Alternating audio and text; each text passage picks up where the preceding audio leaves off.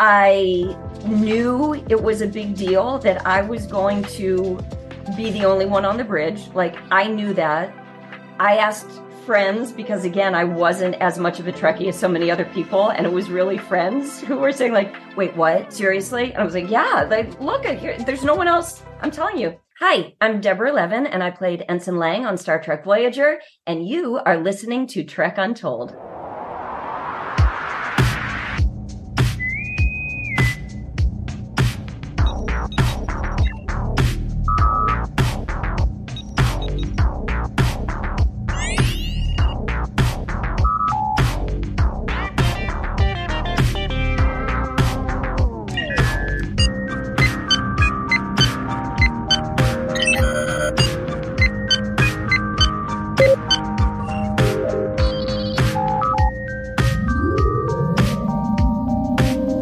Welcome back to Trek Untold, the Star Trek podcast that goes beyond the stars.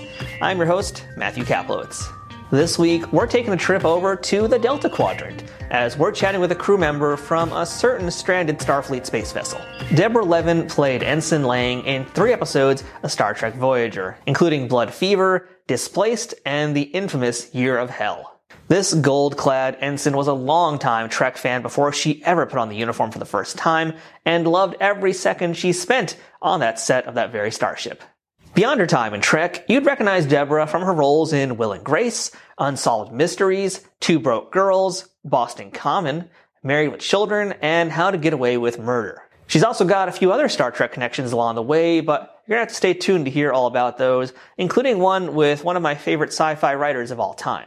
Deborah's also a classic movie buff and really knows her stuff when it comes to the cinema. So we spent a lot of time just nerding up about great old films. And just as a side note, our discussion happened around the time when the TCM channel, or Turner Classic Movies, was going through a period of flux. But since we recorded it, all that seems to have been resolved with a fairly positive result.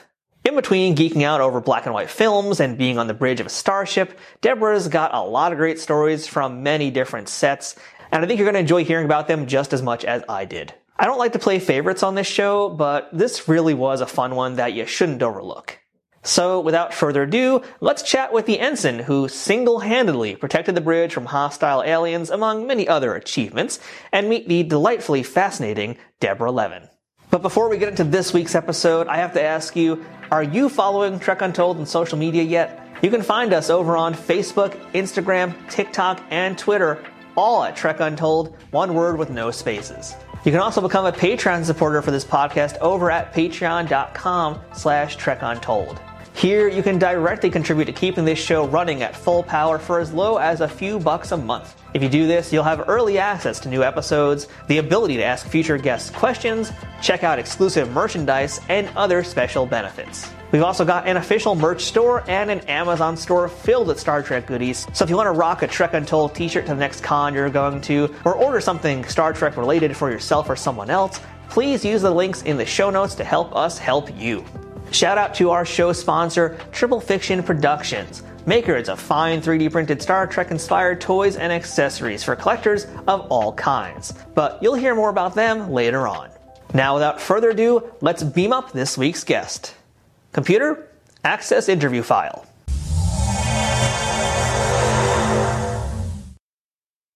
There's not many people who spent time on the bridge all by themselves, especially ones who aren't main cast members. But today's guest joins a very exclusive club of people to do that and was rewarded with a phaser blast to the chest. Deborah Levin, welcome to Trek Untold.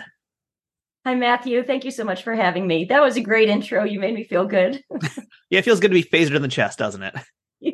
It feels good to be in that small company. Yeah, to be on the bridge by yourself. Yes. It's true. There are very few people, even to this day in modern Trek, that get to do that. I mean, even we're doing this interview right now in the summertime, and like Strange New Worlds is going on right now, and episode 4 is coming up, and that literally has a scene with like Spock and Ortega's on the bridge together alone. That's it. But you're still like one of the few who's done practically solo, which is pretty huge thing for Star Trek. I'm excited, and I have to say, actually, yeah, solo, completely solo. So thanks. All right. Well, Deborah, let's just kind of jump back into the past for a minute before we get into our Trek talk and everything else here today. And I want to get some background info on you. So first things first, I want to ask the question I ask all my guests, Deborah, and that's, What's your earliest memory of Star Trek? Were you a fan of the series growing up? Well, so two different answers. My earliest memory is being very little and seeing it on TV. And honestly, I was not a big fan of the series growing up. I didn't dislike it. I did like it. But especially with your audience, when I think of the words like big fans, the big fans of Star Trek are big, big, big fans. But yeah, I guess when I was little, I used to see it on TV. And then I know I mentioned this to you before. Years later, when my mom remarried, my stepdad's best friend was Harlan Ellison. So that kind of brought in a whole new twist to Star Trek into my life. Although I did get to know him more after I had worked on Voyager. Well, we're definitely going to get to that because I always love hearing good Harlan Ellison stories. I cannot ever ask about those things. I can't ever not ask about those things. So we're definitely going to get there soon. Okay. And, really, there's no problem being a big Trekkie, little Trekkie, minor Trekkie. It's all the same. As long as you love Trek, we're happy here. Excellent. Oh, I do. And I love that I'm part of that family. I mean, that is not wasted on me, knowing the passion of the whole thing and the fans. Yes, that is humongous. Passion is a very way of saying obsession. So thank you for that. Thank you for that compliment to Trekkies everywhere. So Deborah, can you tell us where you grew up, who your parents were, what they did, and what little Deborah wanted to be when she grew up? Little Deb wanted to be an actress when she grew up.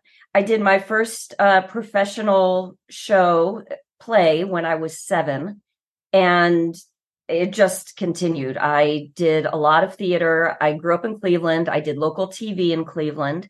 My parents divorced when I was 7, and my mom remarried when I was 8. And my mom and stepdad have recently passed away. My dad is still alive. My dad is a retired dentist in Cleveland. My stepdad was known to a lot of Cleveland audiences. He did a lot of theater. He was also a director. His name was Levin. He also became the ABC affiliate in Cleveland's main movie guy in the late 70s and early 80s. He did all the press junkets. I got to go with him on a whole bunch of press junkets when new films came out. He had a show on public broadcasting locally called Talking Movies, in which he showed only silence. He really helped me develop a love of classic movies, which actually comes into mind when I think about Star Trek, because I kind of equate Cleveland baseball also, but my love of classic film with Star Trek's passion. And I appreciate you even pointing out the difference between being obsessed and being passionate, or not, because that's how I feel about classic films. I probably answered way too much than what you asked. Did I answer your question? Oh, that's plenty. That's perfect, actually. Okay, You covered everything there, so that's good. Good. Yeah, and it's cool to talk about your passion for classic movies. I have a similar passion. Folks who are watching the video version can see that really awesome Fighting 69th poster behind you there. Excellent. Right, which is a wonderful poster. Were there any movies in particular that you feel like made a real deep impression on you, and like maybe I don't want to say gave you some tools, but any like actors or films that you remembered, held on to, and were like, I want to use bits of that in how I perform? Yeah, my favorite actor is Jimmy Cagney. Jimmy Cagney. Okay, yeah. And from the first time I saw him, even before I was kind of old enough to formulate what I liked so much about him, I was still able to realize that no matter what he did, and no matter how big or small or strong or weak or risks or dancing or singing or tough, he was believable. He was just honest. And, a lot of people say in those days the personalities were bigger. Absolutely. Before kind of the method period of more real, more internal, it was a bit more presented for you. But I saw Bette Davis say to Dick Cavett, well, sure, we did give it a touch of, we heightened it, we presented it, but it takes actors like Jimmy Cagney and Bette Davis to be able to do that and still be totally believable. That doesn't mean that they're just pushing it and they're not speaking their truth. Cagney said, always believe everything you say. I had an acting teacher once who said, always be honest. And if you can't, you better be the best damn actor or actress there is. So it's an honesty about Cagney. It's so real. I think it's unattractive to see an actor or actress playing a quality. Like if Cagney was a lesser actor, he would be playing at being tough. And then when you watch it, they're just not tough. There's something about when someone just makes you believe they really are, that you're seeing that truth, even if it is heightened, like it was a lot in the 30s and 40s. So he is absolutely my favorite actor. I have thought recently, if he weren't, who might it be? And I come up with Frederick March. I think he might be. I just love someone who's versatile, talented, believable. And yeah, movies are just such an escape and so delicious and put you there. And yeah, so Cagney's my favorite, but movies in general, big fan. And we can get to this later, but one of the highlights for me of doing the Star Trek convention was making new friends, meeting people like Carl Held, who was on the original series, who I'm still friends with to this day. And he's on this podcast too. I was going to ask you, because I was going to say if he wasn't, I should ask him. Also, not to be a name dropper, but I became friends with Gary Lockwood when I did the Star Trek convention. That's a name worth dropping, Deborah.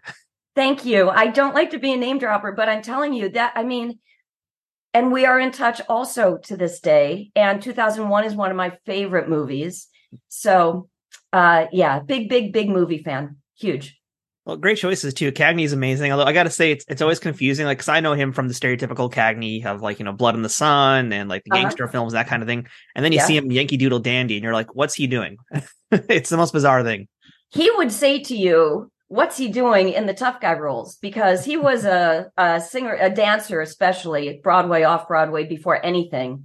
And it just so happened that so Al Jolson saw him and Joan Blondell in a show in New York. He loved it. He told the Warner Brothers, who, of course, loved him at that time because it was only a few years after The Jazz Singer, you need to make the show into a movie and you need to bring out these two leads. I know you don't know who they are, but their names are James Cagney and Joan Blondell. And it was a tough guy role and it just kind of stuck. And he was good at it.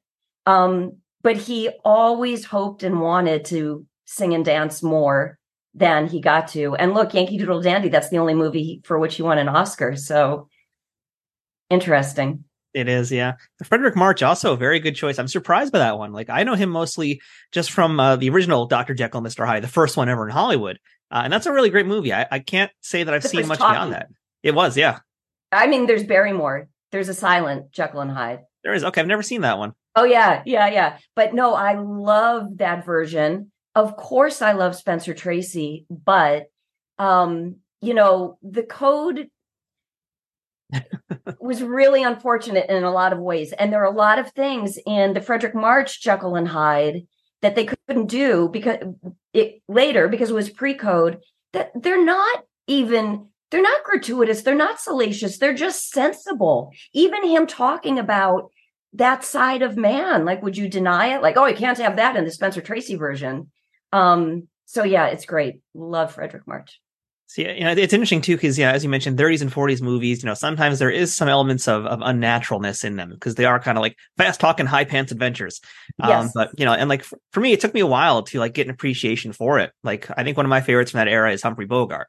And I used to like make fun of Humphrey Bogart because I'm like, whatever, this guy is just, he's just talking like this all the time. And then I actually watched more of his films, and like now Treasure of the Sierra Madre is like one of my top 10 of all time. It's really, really, really good. I know. My favorite Cagney movie it's a smaller movie. It's called City for Conquest. And I remember I was dating a guy who I'm still very good friends with. And I said, come over we'll have dinner and I'll show you my favorite movie, my favorite Cagney movie, City for Conquest. And about 5 minutes into it, he turned to me and he said, can you stop it for 1 sec? And I said, sure. And he said, I don't understand.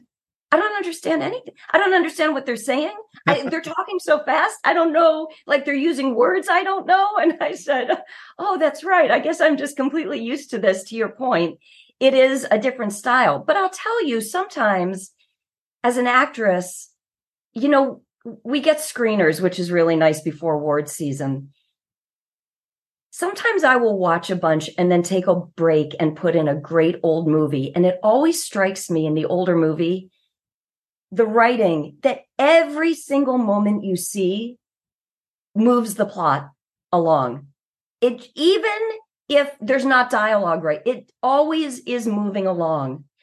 And that's why there were so many great movies that were like 89 minutes, or 92 minutes. Whereas today, I don't mind a very long movie if it's great, but a lot are not, and they're kind of self-indulgent. So I do think even that fast talking, I think, has something to do with the pace and the whole, this is the story. And then, that's it. It's done. So I want to dig a little bit deeper right now. Otherwise, we're going to be just making this into an audition tape for TCM. But but you could be taking over those hosting gigs any day now. Ben Mankiewicz is hopefully going to be part of TCM. Who knows by the time this airs what's happening with that channel? But I understand things are going well. Okay, good. So I'm hoping by the time that this does air, everything will be all smoothed out and TCM will be back to its glory. But I believe that is the case. Yeah. Well, it will be. I believe it will be back in a glorious way. I do. Well, that's good. I will take that optimism and put mine into it as well. But I want to go back into like how you discovered acting and why you went to acting, because you said at a pretty young age, right? You were like 7 when you first started doing it. I mean, I don't know if you've ever really thought much about like why you went into that direction of wanting to perform and act on stage, but it is interesting to know that like, at a young age, that's the direction you wanted to go into.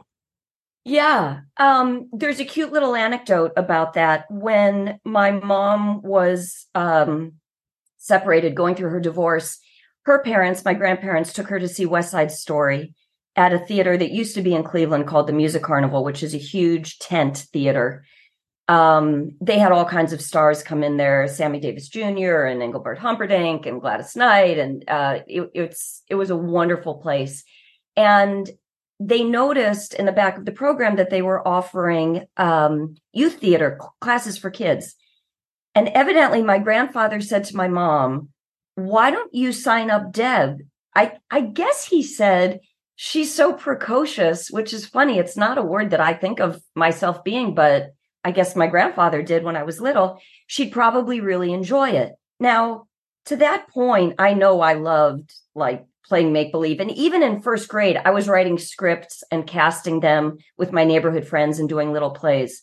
So my mom said, okay. So she took me, and on the very first day of the classes, someone whose position was very high up at the Music Carnival was also running the youth theater. And he was down on the stage. And I said to her, "Can I go down there?" And she said, "I guess so." And she told the story that she looked down on the stage and she saw this man and she thought, "Who is that?" She was, going through a divorce with 2 little kids, thinking, well, in those days, not a lot of people were divorced. It's not like today with little kids. She figured that's it. She was very interested in this guy. He ended up being my stepfather. So they used to say that I introduced them. So that's something kind of fun about my early acting career. But to answer your question more specifically, I don't know, maybe it was the idea of make believe, pretend, and maybe I did enjoy having the attention. I can't say exactly what it was, but then, and I was also, even when I was little, like Disney movie, like I loved whatever the entertainment industry is to a little kid, I really enjoyed it. I loved that escape, that, everything that those things would bring, that feeling of loveliness, of peace, of security. Maybe that might have been too. There were, uneasy times at home, and in Cinderella, all the little animals were taken care of and loved and adorable. And so I don't know. I'm not sure, but I just knew that I always wanted to be an actress as long as I can remember. I mean, Deborah, you can let me know if I'm out of line with this kind of follow-up to it here. Okay. But you said you're maybe not entirely sure. I know when you're at a young age too, for the most part, it's hard to have like concrete memories. It's mostly a lot of feelings and emotions tied to your memories. But you use the word escape, and you talked about how you're having a tough home life, and you told me a few minutes earlier how like around that age is also when your parents initially got their divorce. So I'm wondering for you if acting was not just for the attention, but also just literally for that escape of what's going on with the home life. I mean, do you think that's kind of what drove you deeper into it, and then as time went on, maybe you got more passionate about it? I think that's totally out of line. No, I'm totally kidding you. Today's over. Yeah, and I have to go. No, absolutely, for sure. Yeah, in fact, that's kind of what I meant. I don't know if it's that black and white, but there have to be elements of that in it. Absolutely. I do think that. I have a really difficult time to this day watching animated Disney features, particularly the originals, but even what I call the originals, from the classics. But yeah, there's an innocence about it that makes me cry, that feels like a lost time to me in my life, but a lovely time too. So yes, I think you put it very well, all of those things as well. And then, yeah, there's a part of me too that's, my parents always taught me, do things correctly or don't do things at all. Don't do half jobs. Do it from the beginning, do it to the end. So I think that part of me too, I call it my anal Capricorn freak side, really wanted, I was curious to dig into it and to do shows and to learn that, wow, you learn a lot too from sweeping a stage, from doing crew work, from being up in the booth, from sewing costumes, from listening to director's notes, to doing all these things that are all part of the ensemble of putting together theater or television or whatnot. So I would say yes to everything you just asked. Absolutely. So you're kind of like looking for some order as well. It sounds like a little bit, just like something to kind of center your life. Right. And I mentioned what a huge fan I am of Cleveland baseball, but I am not athletic myself. I mean, I didn't do sports. I wasn't on teams. I was in a show. Yeah. I was tired at school because I was doing Anne Frank at somewhere that wasn't close, and I was up late at night. That was my thing. And maybe, kids like to do certain sports that they feel like, well, I'm decent at this and I'm interested in doing it and learning and getting better at this. That's how I thought about acting. Now, you went to USC ultimately, right? To continue to learn acting? I did. Yes. I grew up in Cleveland, and then I actually moved out to LA just a couple days before my senior year of high school. My mom and stepdad moved out, which is not as bad as it sounds, because I knew that I wanted to be an actress, and I knew that eventually I probably wanted to be out here. I don't sing or dance professionally, so New York at that time didn't really seem like the right place. So I went to high school for a year, and then that's really when I got an agent, started doing TV and, national TV, not like local things that I had done in Cleveland. And then, and then I went to USC. So, this is a pretty big culture clash, I feel like, for someone to go from Ohio to LA. And I know, granted, Cleveland is a city, but it's still not LA. Yeah. And especially at that time, I wore my first day of high school in the Valley, what I thought would be very hip in Cleveland, which was a pale yellow Izod polo shirt with the collar up and a sleeveless Argyle vest and khaki pants. And I thought I was going to get laughed out of, the Valley in the 80s. They called me Miss Natural because my hair was its original color. And I was like, we're still kids. What do you mean my hair is my original color? We're in high school. It was shocking. I thought that school was difficult. In Cleveland, it was a challenge for me. Here, it was 2 periods and then brunch, 2 periods and then lunch, and then 1 period and I went home. And I guess I had pretty much satisfied everything I needed. Do you know what I mean? Through the end of my junior year. So I took cartooning, but I did take cinema, of course. First period, 2 classes before brunch. One of them is cinema. The only class that matters. Exactly. And it was wonderful. Yes, but it was a culture shock. In Cleveland, male teachers were still wearing ties, jackets. We weren't allowed to wear sandals or shorts. Here, I live in LA. That's what they were wearing. I mean, everything. Yeah, it was absolutely. I remember a friend saying to me, are you going to go to school on Yom Kippur? And I was like, no, of course not. And he said, oh, me either. So do you want to go to the beach? And I was like, what? What's going on here? Yeah, it was just a a whole kind of vibe I felt like of what was cool was to do the least, like put forth the least amount of effort possible to get whatever you're doing done. Whereas Cleveland was probably like the opposite, like a little bit more uptight and on time. But I remember thinking, like, if someone tells me they're going to, like, if I made plans with someone in Cleveland, unless someone got sick or something happened, we would do it. And I remember thinking, it's not like that here. Like, you make plans and then it might happen or it might not. Yeah, it was huge culture shock. I mean, that's kind of the thing that you do on the highest holy day of the year is you go get a tan. That's exactly what you do. Like, I understand staying home, and I'm not even saying it's bad to go to the beach. I'm not that religious, but at that time, it just shocked me that I don't know. Everything was just, yeah, that might not be a good example, but for whatever it's worth, it sticks in my mind. It was a big culture shock. It was a lot of fun. It was very different. I did Streetcar Named Desire, the play in school out here. I did one play also at my high school in Cleveland, Splendor in the Grass, but both of the school drama departments were, I don't want to sound snobby. I just wanted more. So then I left and did other things as well. But those were great experiences also at school. Fun. I know you had done some like local TV stuff in Cleveland, as you already mentioned. Now you're here in LA. Now you're like a working pro. But, I don't want to think that you're going to have like a big head because you did some local stuff when you came to LA first. But, as an adult, what was your very first professional gig and what did you learn from it? And how did you feel walking onto that set for the first time? Well, it is a little confusing because I did do television work in Cleveland that was local, and that did feel very professional for sure. But the movie that got me my SAG card when I was out here was called Children of Times Square. Mm-hmm. And it was a TV movie, and I was very excited because I got my SAG card. And, it was during this horrible time that so many kids for real were running away to New York.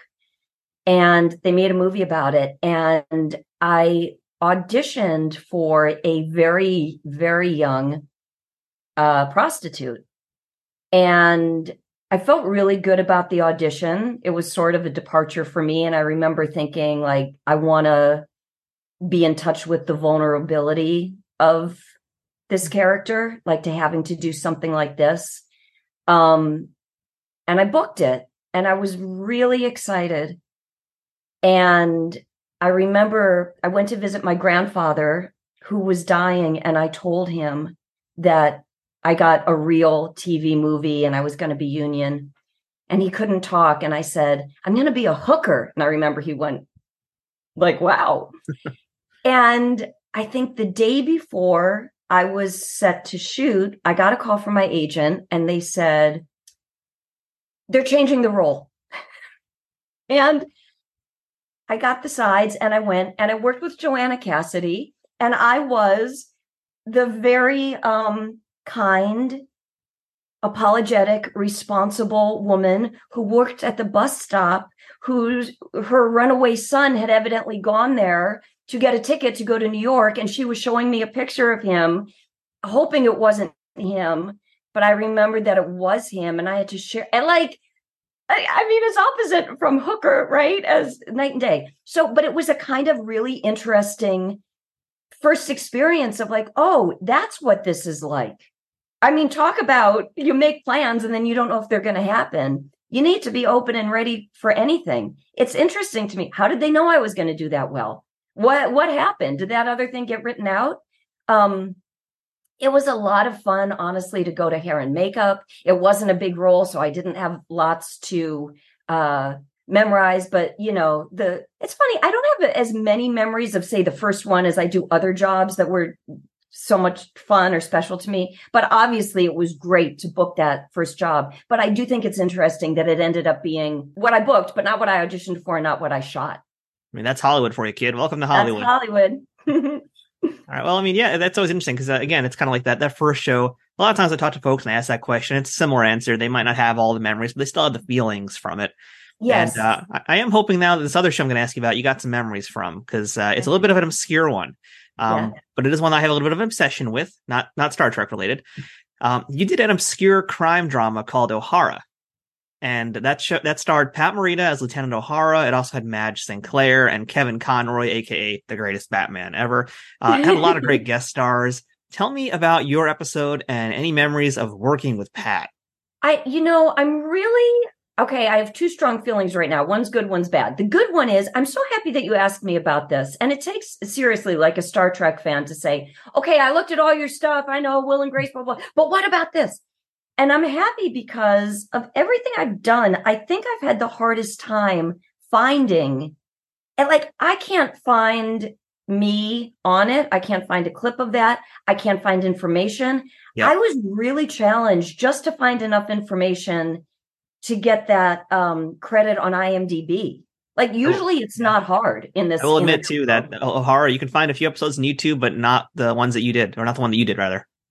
Thank you for telling me that. So that's the good part. The bad part is I don't have a lot of memories of it. Nothing bad. I was very excited to get it, of course. I thought that it was so interesting. Good or bad, we all are introduced to actors and actresses in something, and then maybe we think of them from that thing. So like with him, Happy Days, right? Happy Days at that point, yeah. Yeah. And so one really vivid memory is like, oh, how interesting. He's doing this kind of crime drama episodic. It's not a sitcom. And this is going to sound weird, but a lot of like exterior stuff and just so obviously different than Happy Days. All I remember was the shoot was far. We went somewhere far away. It was a long drive to get there, and I was excited to do it. And I'm just being totally honest with you. I don't remember much about it. I do remember, I don't have any experience on any show that I've done that I felt like, the people weren't that nice. I don't. And it's challenging to come into something working as a guest star when that like ensemble that I was talking about, people are a family working on something together. And you're definitely sort of the odd person out. And some people on a show will go further than others to make you feel welcome and accepted, knowing that, yeah, but it is everybody that makes this what it is. And again, luckily, I don't have any bad stories of things that I've worked on that it was ever particularly difficult, including that. That's what I can tell you. Sorry. That's all good. And just to make a quick correction too, I was actually Googling it while you were talking. So O'Hara came out a few years after Karate Kid. So at that point, he was then kind of like getting his second going, really. Yeah. That's right.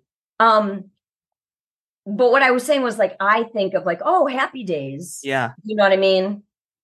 From when I was younger. But I say that meaning like, this is really cool that he's doing something like this. Oh, and I get to do it? Okay, great. Yeah. It's a really good show.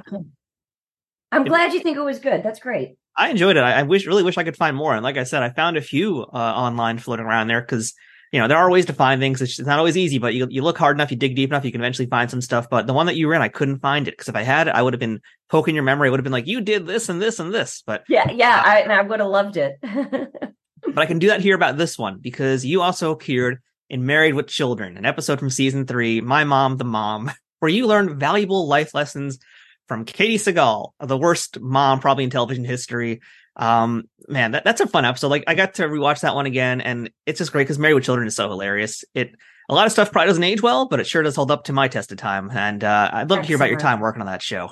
Fantastic. That episode happened to be their highest rated episode, most watched, and then the same with the rerun, the highest rated rerun, which was fun. All because of you, Deborah. All because of Susan. Sweet. Sorry, what? All because of Susan. That was your character's name. Oh, Susan. That's right. I'm like, what did he say? I remember. It's hard for me to say this, but I remember Christina Applegate saying to me that Katie had said to her during a rehearsal of me, "Watch her. She's really good." That just made me feel so good, and I think it's, my theatrical background. I think if you learn and study acting for theater, it's easier to make the change to TV than vice versa. Obviously a ton of fun to work on that show. It was a big hit by the time I did it. I kind of feel bad that I relayed that story, but it did make me feel really good. It's a really nice thing that happened on the set. Everybody was nice. And it's, again, I'm going to say a good example of the business of show and Hollywood. Like, when the camera's not rolling, that's not going on. You know what I mean? There's so much thought and work that goes into writing and directing and camera angles. And, like you say about Katie, the worst mom ever, like, she's like that. Yeah. 'Cause she's a really good actress. Like, it's just fun. I think I will never lose that joy of meeting people who I think are great actors and actresses, kind of letting myself get into that disconnect of believing that, like you say, like, no, Cagney's a tough guy. What's this? Like, I get it. I love that stuff.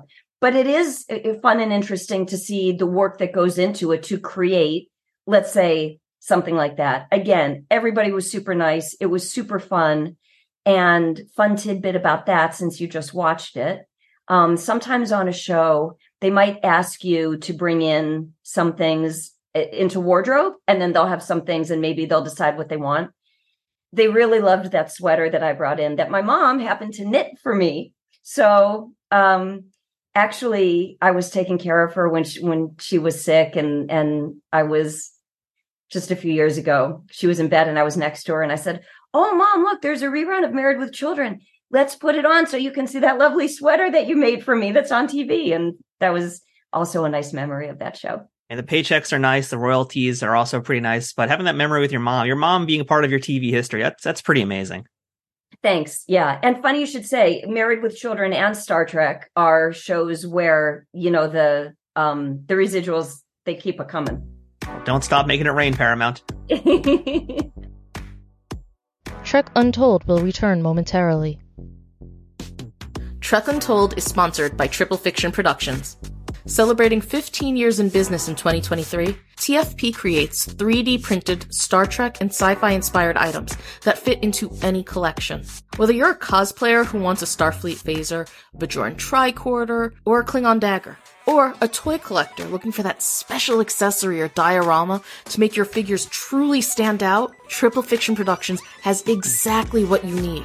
And for you figure fanatics, that includes products that are the perfect size for Galoob, Mego, Playmates, and everything in between. All products are 3D printed in the US, with new designs constantly being updated on their website. Repeat customers can sign up for TFP's loyalty program for free, where the more you order, the more discounts you receive. TFP also has a Pay What You Want section, where clearance or misprinted items are available at a discounted price. Best of all, every product can be shipped worldwide. As a special bonus for listeners of this show, Trek Untold has a special discount code just for you. Enter Untold10 at checkout for 10% off of all orders with no minimum purchase required. That's 10% off using Untold10. To see all of their products, head to triple-fictionproductions.net. Or to stay up to date on their newest products, find them on Twitter, Facebook, and Instagram. Triple Fiction Productions, where something is only impossible until it happens. Hey, I'm Licia Naff, aka Ensign Sonia Gomez from Star Trek TNG, and now Captain Sonia Gomez on lower decks with her own ship, the Archimedes. Yay! I finally got a promotion after 25 years. So anyway, I'm here to talk about drivebydogooders.org. It's a little charity I run where we go to the outskirts of Skid Row, and from our car windows, we hand out basic human essentials like water, wipes, Coldstream cheese, socks, tarps, masks, t-shirts, things to keep people warm. So we just think that everyone deserves clean water, some protein, and a way to clean themselves, especially during Corona. We also hand out masks to those who really, really need it, who live in tents on the street, mainly the disabled and elderly who have a really hard time getting to services. And we do all of this with no agenda, just pure giving, no overhead. If you'd like to go to the website and donate, it's 100% tax deductible. And if you click on the donate button, you can go right to the $35 option and pick a signed autograph picture of either the Star Trek The Next Generation or Lower Decks, or Total Recall, where I played the three-breasted mutant hooker on Mars, and that's the X-rated version. Put in the comments section your address and anything you'd like me to write, and I'll personally inscribe it and mail it off to you immediately. And again, that's drivebydogooders.org. Captain Sonia Gomez, signing off.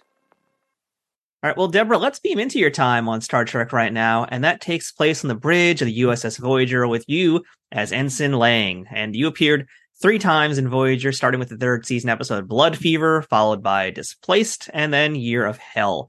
So, Deborah, had you auditioned previously for any iterations of Star Trek? No. First timer, okay. I was a first timer, and a good friend of mine gave me a great tip. He said, just remember that stuff that you're saying that sounds very technical up on the bridge, that lingo, that like crazy stuff. As an ensign, you say that every day. That's just very natural conversation. So you need to make it sound like that. I thought, oh, that's a great note. Again, honesty, truth, right? Stuff that, the ensign would speak like I'm speaking to you right now. This is the language that I use. These are the colloquialisms, etc. That was a great piece of direction. And I guess it worked because I auditioned once and I got it. And then that first episode, that was a 2-parter, right? The first one you did was Blood Fever, actually. Oh, the first one. I'm so sorry. Thank goodness I have you. So Blood Fever. Yeah. So it was kind of small, but I knew I was an ensign who lived. And I thought, oh, maybe I'll get to go back. And then I got to go back for Year of Hell. And this is something, when I did the Star Trek convention in Vegas, I was, as I was before saying yes to talking to you, a little bit concerned that because I know the Star Trek fans are so passionate, obsessive, whatever you want to call them, that maybe I won't have enough tidbits or things to talk about Star Trek. And that one of the things I talked about in Vegas that was really fun that I wanted to talk about here too, being such an old movie fan, because to me, this is totally 1940s. I've never had anything like this. I got a call, and to be honest, I think it was before Displaced, but it could have been before Blood Fever. I don't remember. And my agent said, hey, the producers on Star Trek are really, really into hair, big time, even if you're a human. So they want you to go over to Paramount and do like a day of hair tests, which you get paid for. And I said, okay. And I thought, wow, this is totally 1940s. I went to the hair and makeup trailer, and that's exactly what it was. They did one after another, completely different do, up, down, whatever. And then they would photograph it from every angle, take pictures, wash it out, comb it out, do another one until they ended up with what they were going to do. And, there's expense in that, right? Because they have they're paying those people, they're paying me. And I thought it was fun and interesting. And now whenever I look at Voyager or the other shows too, I do think about like, oh, I bet a lot of thought went into that particular hairstyle. It's kind of a girly, fun thing, a good memory about part of many of my good memories about the show. But that was one. I don't think we'd call that too girly either, because a lot of the women, especially, like their hair is pretty notable across all iterations of Star Trek. It is an important thing of really setting the tone of the show also. Yeah. Well, yeah. And that was fun. And I loved it. And, getting in the uniform, totally fun. I just remember too going, it was a different day before I worked just to try on. They have to, see what size and all that. Yeah. It was super fun. I mean, I'm glad you brought up the uniform because I wanted to ask you, remember, like, how did that thing feel to wear? It was very fitted, but it was comfortable. I've had a lot of, I'm going to say specifically straight males say to me, hey, did you get to keep the uniform? I guess the uniform is really a big deal, which is interesting, right? Because it's like, you're really covered in it. But I'm learning that from the Star Trek fans or people who obsess that I guess there's a lot of interest in the uniforms. It felt great. It was wonderful. I like long sleeves, and really fun. I remember during Displaced being up there on the bridge by myself after Chakotay is off and thinking, I am so happy that I'm working. I love working on a, major Hollywood studio lot. That is incredible. That I'm back, that I'm not killed again. I'm stunned, but I'm not killed. That I might like, this is amazing, that I'm part of this incredible history. But I can remember clearly also like looking at the buttons and things, thinking to myself, and I can appreciate that if I were a crazy major Star Trek fan, like so many of you wonderful people, this would be absolute, like, maybe it's even good that I'm not, because I can focus, better. But the whole thing was great. Just, to be a part of that. Now, interestingly, you haven't asked me about this yet, but I'll skip to it. I remember being surprised when I was asked back after Displaced, which was so much fun to have so much to do, to just Robert and me. He was excellent. He was fun. He was chill. He was funny. He was easygoing. And then by myself, and then the bad guys, and getting shot and being shot. I was surprised. And like you say, that's Hollywood, baby. My next episode, hardly anything at all. Right? Like the tiniest role. That's how it goes. But thrilled to be working. But I do remember thinking like, oh, really? That's all I do? But very grateful to have the job.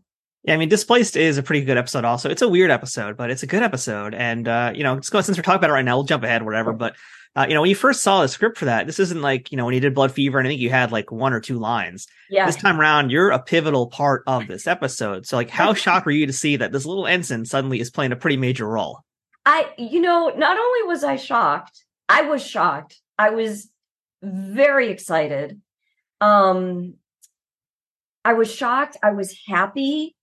I knew it was a big deal that I was going to be the only one on the bridge. Like, I knew that. I asked friends, because again, I wasn't as much of a Trekkie as so many other people. And it was really friends who were saying like, wait, what? Seriously? And I was like, yeah, like, look at here. There's no one else. I'm telling you. And maybe, when you're working on something, I have found this with almost every show I've ever been on. There's really a feeling when you're working on it, because people want it to be so great. It feels like it is, it's exciting. You got that take exactly how you wanted to do it, or you didn't, and now you did. And wow, look at the set, all these things. And I honestly, me aside, like, I really like that episode. And it surprises me that it really does not show up. You can speak to this far better than I. In the list of, oh, these are my favorite Voyager episodes. It doesn't show up a lot there. And I think that I like it so much because, speaking of Gary Lockwood and Star Trek, I'm such a science fiction fan. I love the idea of, for the same reason I like history, how did people live somewhere else completely, some other time completely? And to see them all in that other place, I thought was interesting. And they all did, and Star Trek does have this great human element, but I felt like that episode really did. You know what I mean? And so it does surprise me. I know people have different tastes, or maybe it's not that great, but I do like that episode a lot. And I'm excited. And I feel like there was such a difference between what's going on the ship and where the place to where they are all displaced. Like, that feeling was kind of fun. Yes, sorry, I went on and on. I was elated. I was very excited to read that. It is pretty cool. And, the interesting thing is, like, yeah, it is a good episode. It's written by Lisa Klink, who, by the way, if anyone's interested, we actually did a 2-part interview with her. So go ahead and dig up our archives to see our wonderful chat with Lisa. But, you look at Displaced, and it's a good, fun sci-fi episode. It's like classic Trek. But then you compare it to, like, another episode he did, which is Year of Hell, and that's like a masterpiece. And it's like, it's like, you got good versus great. And it's like, it's hard because they're still really both good, but Year of Hell is just like infinitely so much better. And that's just me going on my Star Trek rant here. But, like, any chance I get to like rewatch that episode, or episodes, I should say, that's always a treat. Since we are kind of jumping around here, for Year of Hell, I was trying to find where the heck you were. And that's what I do. I try and find screenshots to put into this video version here. So can you, for folks who are more eagle-eyed out there and who are going to be hunting down for you, where can we find you in Year of Hell? Oh my gosh, now you put me on the spot. Now you're really on the spot. I know it's there because before I did it wasn't cut out. before I did the Star Trek convention in Vegas, I went back and found everything that I did because I really needed a refresher. Yeah. I don't know if you'll edit this out or not. I don't know where it is, but it's there. It's short. And what's interesting too, because sometimes the camera time is short, but it doesn't mean like we could still be on the set and maybe you see us and maybe even you don't. But we are, pretending to work and do stuff. And so it feels more like we're a part of that scene, like you would be on stage in theater, than how it's cut than, what you may end up being. So I'm sorry, I can't tell you exactly where it is, but it's there somewhere. I'm going to see if I could refresh your memory a little bit here. Was the Voyager clean and pretty, or at this point, was it a little bit destroyed? At that moment that you see me? Yeah. Do you mean? I think it was still clean and pretty. So that probably means you're in the beginning of the show then. I hear you. Don't quote me. I'm so see. This is where I know that like the diehard fans are gonna be like, "How could you possibly not know?" Because I get it. I would be the same way with a Cagney movie. I get it. Sorry. Well, listen, we'll have a recovery question here for you. This one I don't even expect an answer for. So we know that your character is Ensign Lang, but does Ensign Lang have a first name? And if she didn't officially, did you make one up? That's a great question. I have never been able to find a first name. I did not make one up. I read a kind of like novella thing that someone wrote about. This is a fan fiction? It is a fan fiction. That, I will share with you. I was I was a lesbian in his story. And yet he did not even give me a name. We had those details. No, am I lying? I only read this once a long time ago. I'm impressed you read the thing at all. It sounds like, I mean, to be honest, it was actually very, tame. And yeah, so I read it, but it comes to mind because I'm wondering if he gave me a name, and I don't think so. So no, I'm not aware. If any fans who are watching this know something that I don't, I very much hope they will reach out to me on social media, on Instagram or on Twitter, but really more either one at Deborah 11-7 and tell me what my name is. I would love to know that. That would be great. Do you think there is somehow a name? It wasn't in the script, so yeah, if it wasn't in the script, it wouldn't have been out there then, unless it's like in a trading card or a book somewhere. I mean, but the fact is, I mean, if it's not in your fanfic, then it's probably not out there. Period. Right. Yeah. Although to be fair, I mean, the fact that I don't know that I haven't seen. I don't know. Yeah, but to be fair, the fact is you made it into a fan fiction, so I think that really means you made it. Like you did it, kid. You're in a fanfic. Congrats. Thank you. I know it's crazy. I remember years ago seeing this big book at Costco about the world of Star Trek, and I thought, like, oh, let me see if I'm in it, and I totally was, And I thought, this is amazing. This is really, really super. So I got to ask a real important question here. And I know you wouldn't necessarily call yourself like a big hardcore Trekkie, but, you are on the bridge of Voyager for all your episodes. Did you at any point off camera, did Deborah sit in the captain's chair and give it a try? This is going to be the worst answer you can possibly imagine. Possibly. Oh, you're fired. This interview is over. I definitely walked around and took it in. And I remember looking at all the prop fake buttons and commands and things, because I thought, you use these every day. You're aware of them. You know how they work. You know where they are. You can't walk up to it while the camera's rolling and see it like you've never seen it before. So I did that. I think honesty is my worst virtue, right? I should yes or no. I may have. And if I did, I'm sure it was absolutely delicious and wonderful, but I don't remember. Sorry. Listen, we'll just say that at the moment you were sucked into some like timey-wimey vortex and you can't remember anymore because that timeline was changed. I'll just say all the technobabble. That's a word I'm going to give it to you right now. It's technobabble. It's all the weird sci-fi words. So yeah, just something timey-wimey happened. It's no big deal. Perfect. Yes, yeah. I love it. Let's go with that. I do have something I'm sure you must know the answer to this one here, and that's working with Robert Beltran. Because like we said, you're sharing the bridge with him in Displaced. What kind of a scene partner is Robert like? fun, handsome, laid back, easygoing, making jokes, professional. He just made it really comfortable. And, it was such a difference because we shot in order. So I worked with him until he goes off the bridge, until the bad guys come and all that. After Blood Fever, where, to your point, I mean, there's a lot going on. And did you even see me? And, it's to be able to be with just one other person, it kind of heightens the whole thing in a way, just to do a 2-person scene. And there's like that little joke. He asks me like how I like my first day. And I say something like, oh, it's everything I dreamed of. And he laughs. Like, how great is that?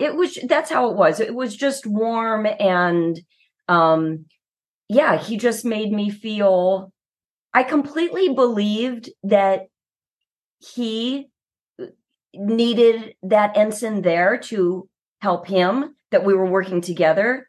And that's kind of what I'm talking about, the guest star comes in and they're sort of the odd person out. It was lovely. And here's something else that is different and challenging for me. At that time, I had done mostly theater or sitcoms. And sitcoms, you have the joy of, well, maybe I hadn't done mostly sitcoms, but I will still say working in front of a studio audience is really fun. And you have the best of all worlds. You have people reacting to you. They're there. They want to have fun. They want to laugh. Stuff that isn't that funny somehow just is funny because they're there watching you and great big stars doing it. If you make a mistake, you can do it again. But something like Star Trek, you're in a soundstage and there are really pretty few people there because people are watching it on monitors to see what it's going to look like on TV. It's a very different experience than having an audience in a theater or than doing a sitcom. And you do so many takes again and again and again and again and again. And you want to keep it fresh. Like the acting term is as if it were for the first time. And it's one thing to do a play every night and for those 3 hours, make it as if it were for the first time. But it's a different thing just to do a scene or like this shot is just 3 lines and we're going to do that 10 times. And each time is as if it were for the first time. So it's challenging to do that. And then when it's done, again, without more people there, maybe the director will say like, okay, that was good. We got it. But it's just not the same. It's a different kind of adrenaline. It's just different. And so I say all that to say how fun to work with someone, with Robert, who was fun, who was just fun to work with. And so that helps that whole dynamic of keeping it fresh and having a good time. And, just feeling like this guy's fun. I like him. He's funny and he's cracking jokes in between and he's making it easy for me. And I can't speak highly enough about him. He was terrific. Hey everybody, we'll get right back to the interview in 1 second, but I wanted to remind you all to check out Trek Untold over at Patreon. Patreon is the best way to directly support creators of things you like through a monthly subscription of an amount that you can choose. Trek Untold has a few different tiers already with different benefits, ranging from early access to episodes, the ability to ask a future guest questions, exclusive merchandise, and other bonuses that I'd love to offer, but first I need to grow that Patreon community to do that. Trek Untold has been around since mid-2020 and has grown a ton since then, thanks to listeners and viewers like you. Through a platform like Patreon, you can help me keep improving the quality of each episode and keep bringing you new interviews with folks that make the Star Trek universe what it is. If this community can grow more over on Patreon, I can offer new perks like watch parties, exclusive Trek Untold episodes, being able to directly interact with guests, and other things, but in order to do that, I need to know my audience wants these things. The best way to tell me what you want is by supporting us on Patreon, so please, check us out at patreon.com/TrekUntold today and become a bigger part of the Trek Untold family. And now, back to the interview. Now, did you watch your appearances on TV when they first aired? I did. What did you think? Are you the kind of person that likes to watch what you've done, or do you prefer not to look at it? I I like to watch what I have done because I'm usually curious about how it was cut. When you're working, even if you know where the camera is, which you do, you don't necessarily, sometimes they'll say, hey, just so you know, we're really tight, so don't move too much. But no matter what, I mean, as a stage actress, I'm not focused on that stuff. So I like watching it to see, there's almost always stuff that's cut. And you have to know not to take that personally, be it for time or whatever. So yes, I do like watching what I've done. And I like watching, there are times that I've seen things that I've thought, ooh, here's something I don't like. I need to make sure I don't do that again. So I think that's all good. That's all good information. I was very pleasantly surprised to see my coverage in Displaced. Even when Robert was there was one shot right before he left. This is actressy stuff. I got a lot of good coverage and I thought, Star Trek, man, like why? How could they're on me? Because again, a lot of times as a guest star, you'll be working really hard and you'll have a great scene and all the coverage is of the other person. I did this show a few years ago, Strange Angel. Do you know it? And I got to go in super early. And they did a 1940s. I show people this picture. They can't even believe it's me. My hair was unbelievable. The curls and the look and the makeup and it was hours. It was so much fun. My call was at like 4 a.m. downtown. And I shot this whole scene. And when I saw it, I had almost no coverage. And I was so disappointed. There's nothing I can do about it. I remember we shot the scene and we did the master and then we did the series regulars, like my point of view of their close-ups. And then I was thinking like, okay, and then now it's going to be mine. And then they just said, okay, great, lunch. We can say goodnight, Deborah. Thank you very much. And I thought, we're not even going to we're not going to shoot this. And they didn't, like it was unimportant. They had to have the series regulars. I have said so much to your short question. I'm so sorry.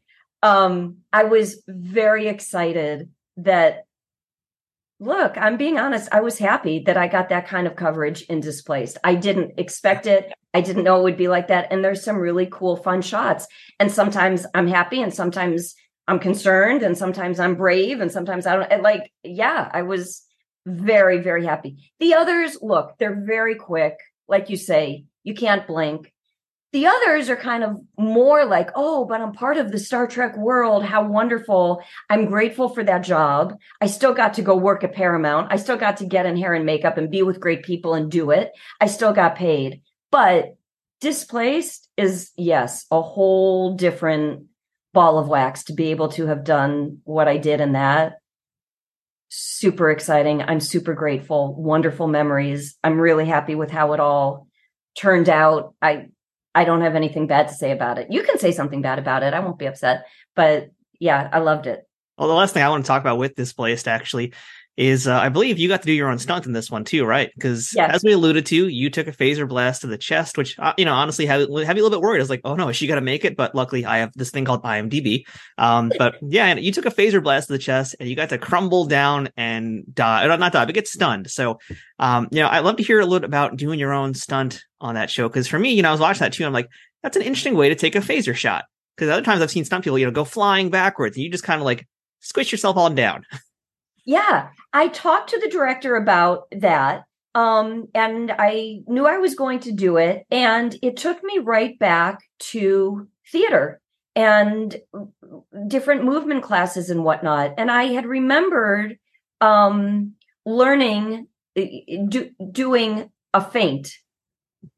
Do you hear that sound in the background? Okay, I'm going to go back just in case. It took me back to theater classes, and I remember learning how to do a feint and the idea of like, if you lose control, if you can't stand, how to get down to the ground. And I talked to the director about it and found out like, actually that makes perfect sense for being stunned. That would completely work. So that's what I did. I just went back to my theater days. So to like hit the ground first with your knees and then, from there, it was, and even that was totally fun to do that on a TV show, on a set. I loved it. It's definitely a fun thing to do to get phasered. So yeah. Yeah. And to shoot. Like you got to shoot. Yeah, I had to shoot the bad guy, which of course, that's all done in post. So you're just right. Exactly. I almost fooled you for a second with that one. You did, because I didn't know when I was on it. They explained to me. So, and it's a funny feeling just to hold the phaser. Super fun to see it done. Again, I will always love the magic of movies and TV in Hollywood, and then to see it come out and the sound and all that stuff. Yeah, that was really fun. Well, Deborah, the most important question is, after 3 episodes, why didn't we see more of Ensign Lane? That is a great and important question, to which it's not that I don't remember. I do not have an answer. And again, maybe this is something for all of your fans. They may know something that I don't. I was, like I say, I was surprised that I did as little as I did after Displaced, but I think I was more surprised that was it. But again, I can't reiterate enough. Like you said, showbiz, baby. You don't know. You get a job, you're thrilled. Your stuff doesn't get cut out, meaning you're going to get residuals. If it airs again, you're thrilled. It does air again, you're thrilled. They ask you back. I mean, you can't call the kettle black. This is the nature of the business. My very good friend calls it, again, the business of show. What were the decisions that were made in the script room? Why didn't I come back? I don't know. I have no idea. I don't take it personally. Would I have loved to have gone back? Yes. Am I angry that I didn't? No, because again, I'm honest about everything I just said. When you get to work, it's wonderful. I don't know what those reasons were that I didn't go back. I don't think it was because I did a bad job. I mean, I don't think they would have had me back if I had. So I don't know. And I would be curious to know from you or from all of your fans what the reasons are. You guys know more about do ensigns, come and go and disappear. So I will say, what do you think is the reason? I don't think it's anything personal. I think, like you said, they have ensigns come and go. It's that kind of thing. Because I've talked to folks who similarly were like, an ensign or a lieutenant or whatever. They basically did one episode and you never see them again. So it's kind of just the nature of showbiz. The fact that you got like 3 episodes is kind of a big, a little bit of an anomaly, really. Because I've talked to folks, I've had on the show here, I'm thinking of like Alex Datcher off the top of my head, but I know I've had other folks. So I'm like, wow, they gave him like a lot of lines, a lot of close-ups, pivotal role in the episode, but they never showed up again. So the fact that you got like this many is actually pretty awesome. I feel that way for real. And then did you see the link I sent you to 10 ensigns? I did. You got on a What Culture list. That was amazing. That made me feel so good. I can't tell you. Like, how many ensigns have there been? How many to be on that list of 10? I felt like a great big movie star when I saw that. That was really, really neat. So yeah, I don't know why I didn't go back, but it is not something like I don't even think about that when I think about Star Trek. I don't have that negative. That I don't. I think about. That's kind of my personality too. But I think about what I did and what I got to do. And I just don't know. But there's something helpful about understanding the business. You cannot take it personally. You can't. If you do, you're in the wrong business. You know what I mean? I'm thrilled that I got to do 3. And whatever indoors that you are talking about that there is, I am so grateful for that. It's like with all the crazy things in this world today, things like this, it can't go away. It can't be taken away. I'm a part of this family. And also to witness it really firsthand at the convention in Vegas really made me realize what a big deal all of this is. So, Deborah, you told me when we first started talking here about a certain family connection you had with a certain legendary writer by the name of Harlan Ellison. I got to hear, what's your Harlan Ellison stories? Well, first, I'll say, I think whatever you've heard about the bad side, 99.9%, that's true. He was a character. He spoke his mind. He was unfiltered. And he was also a sweet, smart, loving, interesting, wonderful person. I got to have lots of dinners with him, home, out. He loved Jimmy Cagney. He was a movie fan.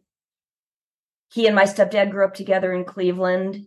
And, but yes, he was a character. He said things that seemed shockingly, inappropriate. And yet he was a kind person and a smart person. Funny you should mention TCM, of which obviously I am a humongous fan. I had a friend over for dinner one night with my family in Harlan, and my friend Stevie is a huge TCM fan. And by fluke, who knows why, this random thing, Harlan gave Stevie a TCM keychain that night because we just all love classic movies so very, very much. Yeah, he was wonderful. He was great, and his following was insane. I mean, people just loved him. And look, people respect someone who's going to tell it as it is. Like even I'm saying to you, like, I don't remember that. Harlan told it like it was and how he felt about it. And I feel very lucky that I knew him. Also, side note, he had gorgeous skin. He had like the most beautiful skin I'd ever seen. Very light, and it sounds crazy to say that like something seemed angelic about him, but it was. Yeah, I really loved him. And this follow-up's going to kind of come a little bit out of left field. If you know, you know. If you don't, you don't. But did he ever tell you the story about punching Frank Sinatra? No, he didn't. We did not talk about that story. For anybody who doesn't know, that's a little tease. They can Google that. It's fun. So I can't give you any inside stuff about that. But that's not something that we talked about. Yeah, and for folks who want to learn more about Harlan, and for you too, Deborah, if you don't know, he used to have a YouTube channel. So if you miss hearing him rant about things, I highly recommend you go to his old YouTube channel. You're going to find a treasure chest of Harlan Ellison. That's great. Yeah, it's wonderful. And you have another very big Star Trek connection on your resume, and this one came years after Voyager. You were on William Shatner's sitcom, Shit My Dad Says, along with Jonathan Sadowski and Mad TV alumni and two comedians whose work I really adore, Nicole Sullivan and Will Sasso. So tell me about any run-ins that you had with the big Shat and what it was like doing Shit My Dad Says. Okay. I actually got to do 2 episodes. I do a lot of voiceover work, mostly commercials, but on that show both roles were voiceover. One was a personal assistant on the intercom system, and the other was the car. The on-star representative? Yes, exactly. In the words of Patton, I read your book. Again,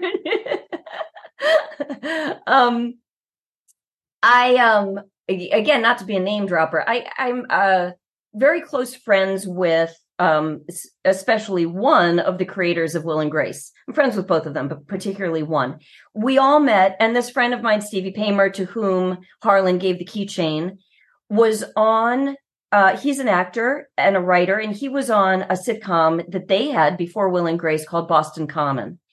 And that's where we all met, and we're friends to this day. I haven't spoken with David since this morning.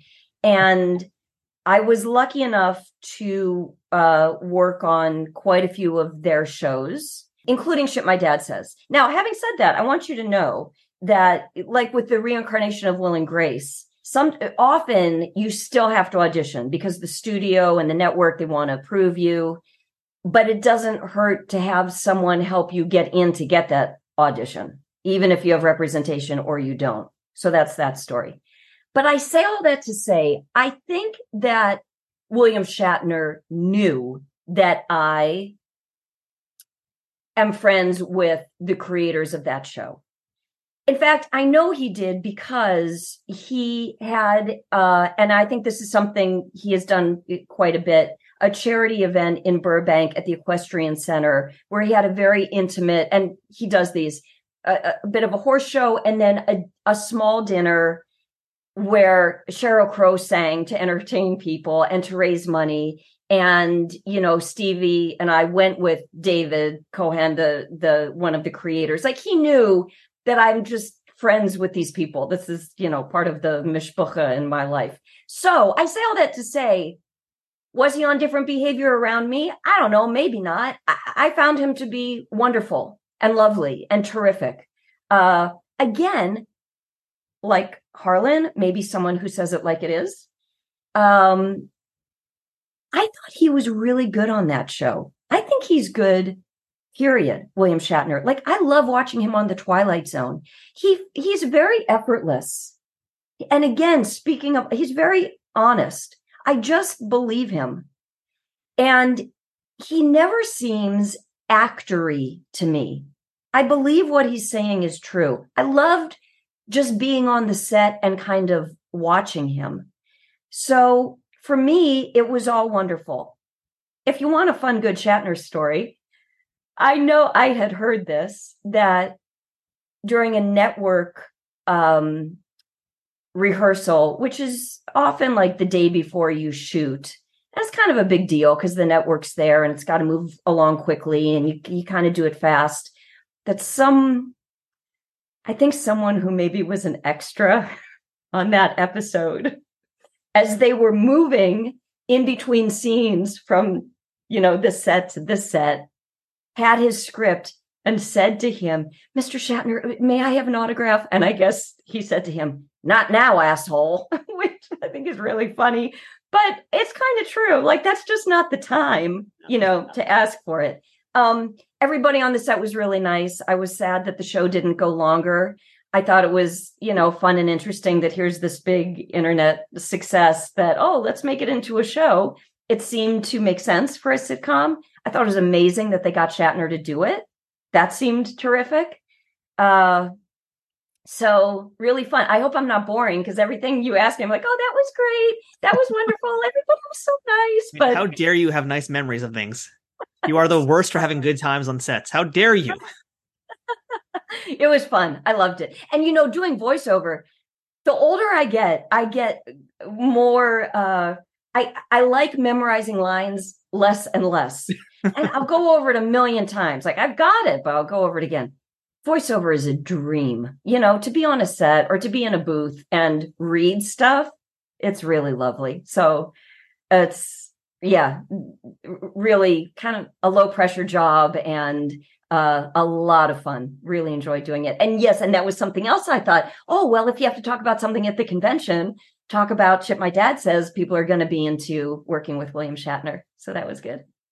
All right, so Deborah, a more recent role that you did was 5 episodes on How to Get Away with Murder. And I have to admit, I don't really know a ton about this show here, but I do know that this was a pretty big dual role for you to play because you were Agent Pollock and Sarah Gordon and also a fairly antagonistic type of character. So, had you ever done a part like this before? Because it feels like, looking at your resume, you haven't.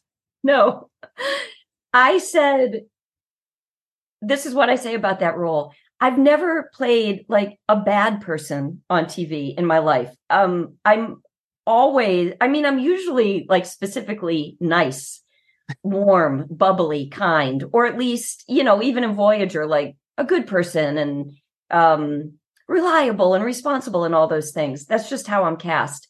And to your point about the dual role, it kind of makes sense because it was a surprise that what happens. But the original audition was Sarah, who was confused, innocent, kind. And they did say that it might recur. But again, in this business, you never know. Is it going to recur? Is it not going to recur? I was thrilled to get that one episode. The scene was with one of the scenes in the first episode was with Viola Davis, but it was on two sides of a shut door. So I didn't know if I was going to get to work with her because technically I didn't have to. We weren't on camera together, but I did, as it turned out, which was amazing. Lovely. I had worked with her husband in theater years before and had kind of lost track of him. And I'm now completely back in track with, I mean, it was so amazing. And when I mentioned to Viola that I had worked with Julius, that was it. Her eyes lit up. She just, they love each other so much. The fact that I knew him, it was just fantastic. Anyway, back to your question. I had no idea at that point. By the way, major spoilers coming up. If anybody is streaming How to Get Away with Murder and hasn't watched it all, you can just know I'm going to tell you major spoilers. I always say my first bad person, I was a killer. I got to kill a series regular. And I remember my agent said to me, I've never represented anybody who killed a series regular. And not only did I kill him, but I beat him to death with a poker, with a iron fire poker that while he like bled out. And it's crazy. Again, you never know. I was grateful that I got that one episode. It turned into 5. It was nuts. I got to go to the wrap party. They like whisked me off in a car. My best friend flew in to go with me and they put me on the red carpet, and it was all kind of secretive because at that time those episodes hadn't aired yet. So I'm sure people are thinking like, well, she's got such a small thing. Why is she like, the whole thing was lovely. I'm unbelievably grateful for that job. Definitely one of my favorites. I have a few favorites, but definitely one of them. And super fun. And man, to work with Viola, incredible. Talk about movie stars. Yeah. I mean, meanwhile, though, I'm just here like imagining, bubbly, happy Deborah just bludgeoning somebody to death with a fire poker. And I'm just imagining like after they were done with the first take, you're like, yay, that was fun. Let's do it again. What did Viola said something one day in the makeup trailer. I don't know. I came in and I was just like, back. How is everybody? How was your weekend? What's going on? What's happening? And I remember she said something like, so upbeat and bubbly and adorable for a straight damn murderer. But yeah, I think that's why I got it, because of that dichotomy. Oh, and I want to tell you, Demaine Davis, look her up, unbelievable director. She directed that episode. I was so grateful for her because I thought like, I don't know how to kill somebody. Like, what is this? She was so helpful. And I got to tell you, cheesiest thing anyone's ever said on this podcast, I thought about Cagney when I killed him. Like, it's just easy. When I dropped the poker and walked away, I was channeling like Cagney, especially in Public Enemy after he kills Putty Nose. And then he wants to call his girlfriend about dinner. Like, it's nothing. It's just nothing. One other thing, if we have time, if not, you'll cut this out. When I found out I was the murderer and this whole thing, and all of a sudden I'm an Agent Pollock. I'm at the table read and I'm sitting next to a writer. And I say to her, before we read, can I ask you something? I don't know who I am. What? Who? Am I Sarah? Am I like, who's my, like, to your point, what's your name? Am I Agent Pollock? Who am I? Because I don't even know. She said, don't worry. It's a really good question. Okay. You are an agent in the FBI. That's who you really are. But the bad guys, the Castillos, they found you there. They brought you out. You became Sarah. You did the fake thing at Viola's place, being lost. Now and I was like, okay. So I said to her, have you seen The Departed? She said, yes. I said, I am Matt Damon in The Departed. And she goes, you are Matt Damon in The Departed. And I thought, now this makes perfect sense. And then I was telling the girls in wardrobe, because they were giving me suits, I was like, I have to look like Matt Damon in The Departed. And that's what I need. But even when I had the script, I didn't know. I didn't even know who I really was. So again, if someone finds out who Ensign Lang really is and has a name, let me know. But I thought that was a fun story too. But see how movies helped me movies help you understand life. Who doesn't like The Departed, right? I'm just thinking now, if anybody heard this interview out of context, they're just going to think you're like the schizophrenic killer who thinks that they're Matt Damon. That's right. Please listen from the beginning. I'm the most normal person you know. I mean, you're in Hollywood. I don't know about that, but we'll... Yeah, right. That's true. Yeah, this show has a huge following, but for me, I think that's where my line of questioning ends, just because I don't know the entire show. But I do want to point out a lot of my research for today's interview came from Why Is Your Podcast on Dead Girl's Phone? So shout out to that show. Shout out to Niles. You did that show, I think, like 2 years ago or more, something like that. I did. And I'm so glad you're bringing that up because I hope everybody checks out that podcast. Niles has done an amazing job and he has some pretty great guests on there. And I loved doing it. He's got writers, he's got actors. He is heartfelt like you guys are. Did you by any chance watch that episode? Because we talk a lot about Anthony Rapp, which was I did. Really yeah, fun. I heard it all. That was where my research came from. So I love it because that is another favorite job of mine, being in a pilot with Tony Lobianco and Anthony Rapp and Licia Neff, by the way. Do you know who she is? Yeah, I've had her on the show a few times, I think. Yeah. I love it. So she was my sister. He was my stepbrother. We rehearsed at the Ed Sullivan Theater where the Beatles worked. And I'm really glad you watched Niles, and thanks for shouting out. Everybody check it out. Great. And he's like you. I mean, he's passionate. He's lovely. Everyone loves him. So it's a thrill to talk to people like you guys who are passionate about what you're doing. Yeah, absolutely. So if you're a fan of How to Get Away with Murder and want to hear more about it, hear from the stars, check out Why Is Your Podcast on a Dead Girl's Phone? And really, Niles, if you're listening, I hope you do find this. Get back to work. Okay. You only did like 12 episodes. You got to get back to work. Don't give up. Keep going. He wants to so much. And he will listen to this because I'm going to message him as soon as we're done and let him know that we talked all about it. I bet you made his day by bringing that up. That's fantastic. Thank you for doing that because he is a honey. That's so sweet that you did that. Thank you.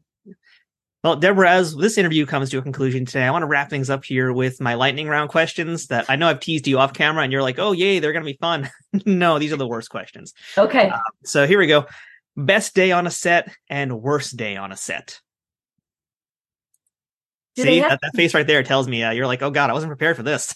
I wasn't prepared for this. All right, is this Star Trek or is this anything? Anything you've ever done. Anything I've ever done. Oh my gosh, it's really hard for me to say the best and the worst. I have to be lame and say one of the best and one of the worst. So I'm going to be lame and say one of the best was killing Asher on How to Get Away with Murder because it was so outside of my comfort zone and who I was. And the idea that turned into 5 episodes and was such a great, long, fun day working with Matt, who was it was just a great day. So that is high up there. Although I did just mention Anthony Rapp and that show with Tony Lobianco, that would be high up there too. Worst day on a set. I'm trying to think if I have something bad that happened on a set. Like, I was never fired. I was never let go. Okay, I'm not going to give any specifics, but I'm going to tell what it is without saying any names or saying what the show was. I was working and everything was down because an actress was having a temper tantrum and would not come to the set. And everything shut down, which is the worst thing that can happen. And I remember thinking, if I had the chance to be a series regular on a show like this, I would not do this. I just wouldn't do it. That's my answer. I hope I did okay. I'll take it. Okay. Now, how about most challenging job that became the most rewarding? You know, it's funny that we're talking so much about Voyager and How to Get Away with Murder, but they were both very challenging and both so unbelievably rewarding. Voyager, because if you haven't realized this by now, I'm a very people person. I'm very emotional. And, the dryness of it, of keeping it interesting and being engaged in that technobabble and the dryness in all those words was challenging, very different for me. Again, so many takes with nobody. You could hear a pin drop. Was that great? I don't know. There's no reaction. There's no anything. Okay, director says it's good. It's good. Just very, very challenging.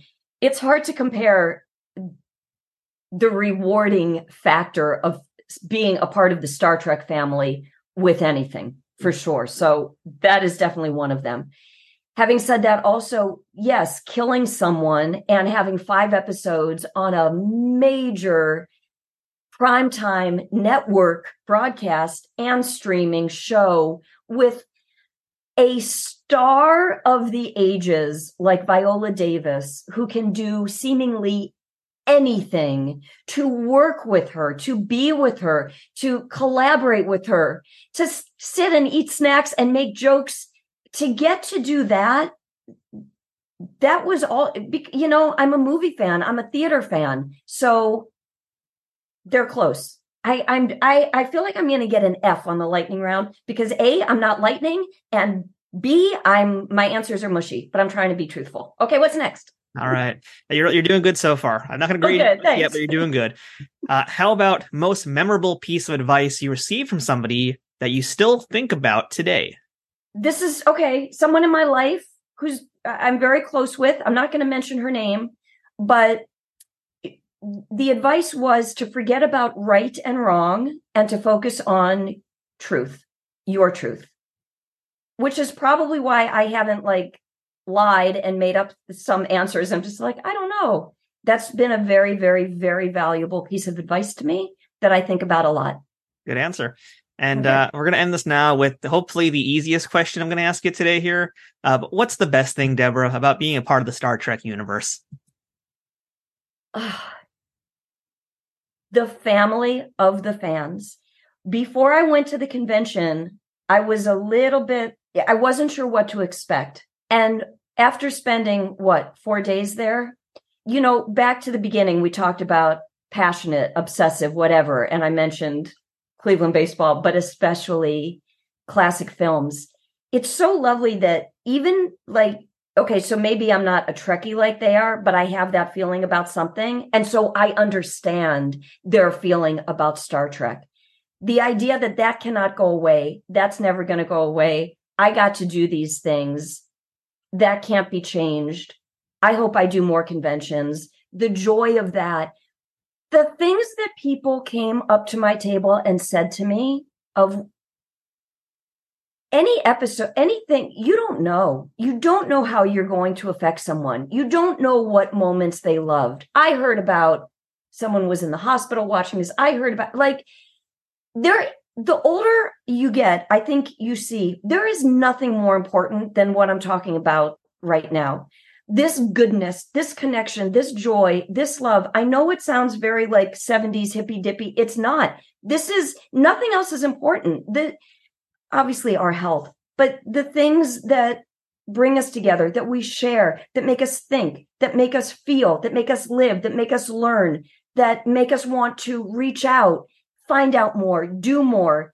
This is, I swear, part of the passion and love of the Star Trek family that I can't believe that I am a part of, that people want to talk to me and ask me questions and make little baseball trading cards of me and send it to me and say, will you sign this? It is an amazing gift that I have been given with a lot of luck, because there's a lot of luck in this industry of getting cast in the first role, and that they, like you say, wrote Displaced the way they did. It can never go away. And I'm eternally grateful. And I can always know this in my life, that I've had this and I've done it. And that's how I feel. And thank you. And thank you for helping to perpetrate that and bring so many. I've seen you have thousands of people who come to you to see it and share it. And it's lovely. There's nothing bad about it. There's nothing wrong about it. It's lovely. I'm sorry I got so sappy. That's how I feel.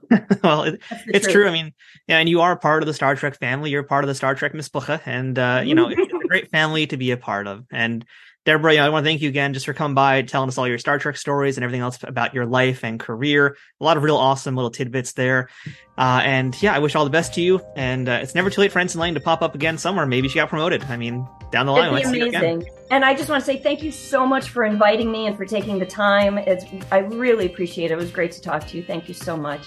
That's it for this week's show. Thanks again for checking out Trek Untold. If you aren't already, please follow Trek Untold on social media, where you can find us on Twitter, Instagram, Facebook, and TikTok, among others, all at Trek Untold. Don't forget to subscribe to us on YouTube for the video versions of this show at youtube.com/@TrekUntold, and subscribe to us on whatever platform you're listening to the audio version on. We always appreciate likes, shares, comments, thumbs up, ratings, and reviews, and whatever you can do to help spread the word about this podcast and inform other Trekkies about why they need to check this show out. If you're able to financially support this show, visit patreon.com/TrekUntold to learn about the different ways you can contribute to keeping this show going full speed ahead. Until next time, I'm Matthew Kaplowitz. This has been Trek Untold, and remember, fortune favors the bold. Trek Untold is sponsored by TrekSphere.com, promoting fan-produced Star Trek content in all forms, is powered by the RageWorks podcasting network, and is affiliated with Nerd News Today.